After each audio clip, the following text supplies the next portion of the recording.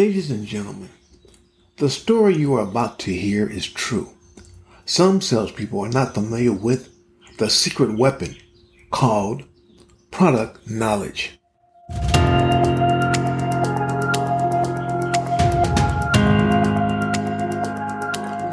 Hello and welcome to the Sales Doctor. I'm your host, Dr. Nate Brooks, where you learn about sales and how to apply it to put more money in your pocket. In this episode, we're going to talk about product knowledge. I can recall being so frustrated because I was not making sales. One week I make a sale, the next week I would not make a sale at all. Matter of fact, for several weeks I wouldn't make a sale. Going into the office, looking at the sales board and seeing all the salespeople above my name and me being on the bottom. Then making sales calls on the phone, trying to get an appointment, and they're saying no. Things were not happening at all. So I go outside and get some air, fresh air. When I see my sales manager comes out and he says, well, I got to throw these books away. I said, well, what kind of books are those? He said, well, these are old sales books and they have old techniques. They've all changed. And I said, well, you know what? If you don't mind, may I have those books? He said, sure, no problem. You can have them. So he gives them to me. I put them in my trunk of my car and go back in the office and do the same thing, not making sales. Then I go home. And when I go home, I begin to read those sales books. And it's really amazing because as I read, the words on the page began to jump off the pages.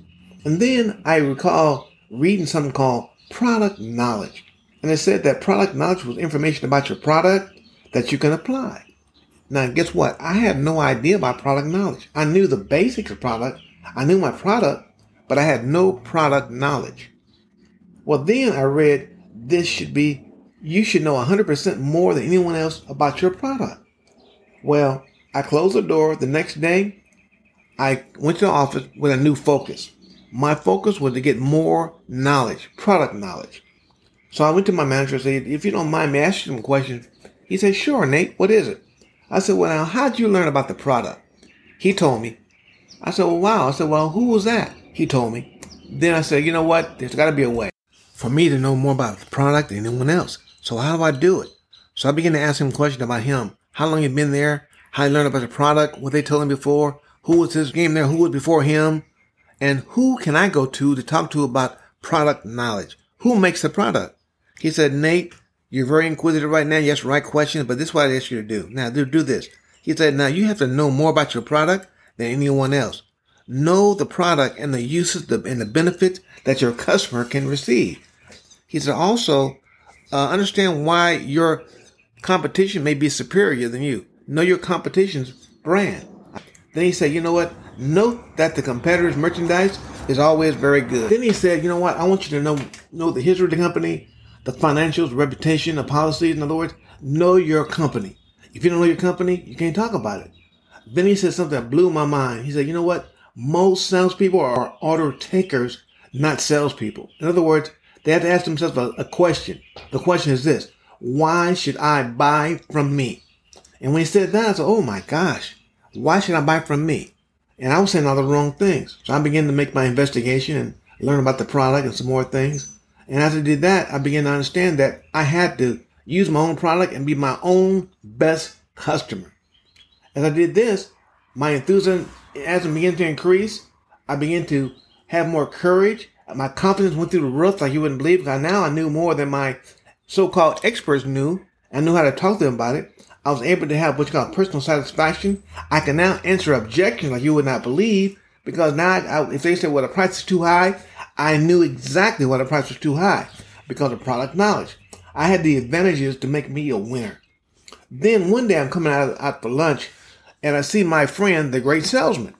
And I began to explain to him all the information I found out and how it worked and some more things and what I learned. I was excited about it. My enthusiasm was going through the roof. Then he said this. He said, Nate, do you know how to use it? I said, use what? The information? He said, yes, the information. I said, well, you mean I got to know how to use it? He said, yes, Nate. In other words, you just can't walk in and start talking about it. He said, you have to know how to talk like a salesman. I said, well, talk like a salesman. What do you mean? He said, Nate, look, there's something called a feature bridge benefit. He said, for example, you start with a feature. Do you know what a feature is? I said, well, I think I do. He said, well, on that car across the street, that black Corvette over there. He said, can you tell me one feature about that black Corvette? I said, sure. I said, man, it's real fast. He said, Nate, that is not a feature. I'm sorry. He said, but now, what makes the car fast? I said, well, the 327 engine inside of it. The engine in the motor. That's what it is. He said, yes, Nate, you know what? It is the motor. It's a 327 engine. That's the motor. That's a feature. That's a fact. He said, tell me another fact about that car over there. I said, well, it's got some tires on it. He said, what kind of tires? I said, I don't know, but it could be Pirellis, Goodyears. He said, Nate, that's a fact.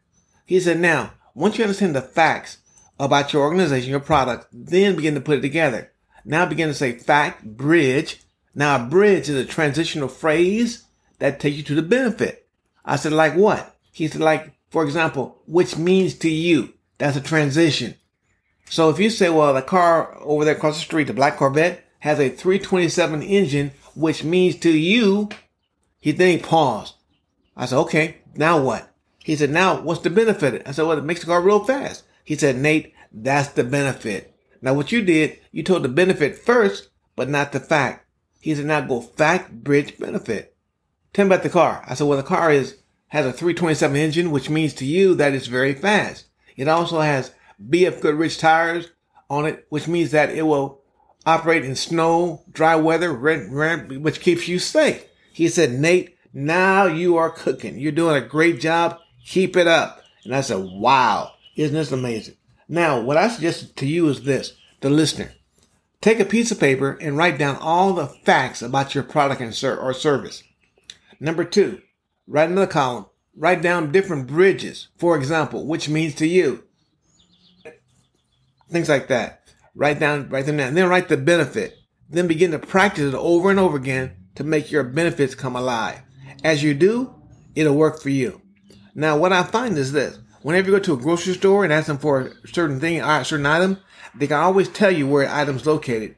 They say, well, on item number 4 is the item you're looking for, which means they have to know their product to tell you where to get it from. Many people have no idea about the product. They talk to you about the product, but they have no idea where it's located at. As you begin to increase your product knowledge and begin to talk from your heart about the product and get excited about it, the customer feels it, understands it, and they'll buy from you. Most people are not excited about their product because guess what? They have no idea about the product. Learn your product, learn product knowledge, and you too will be very successful. This is Nate Brooks. Stay on top and be blessed.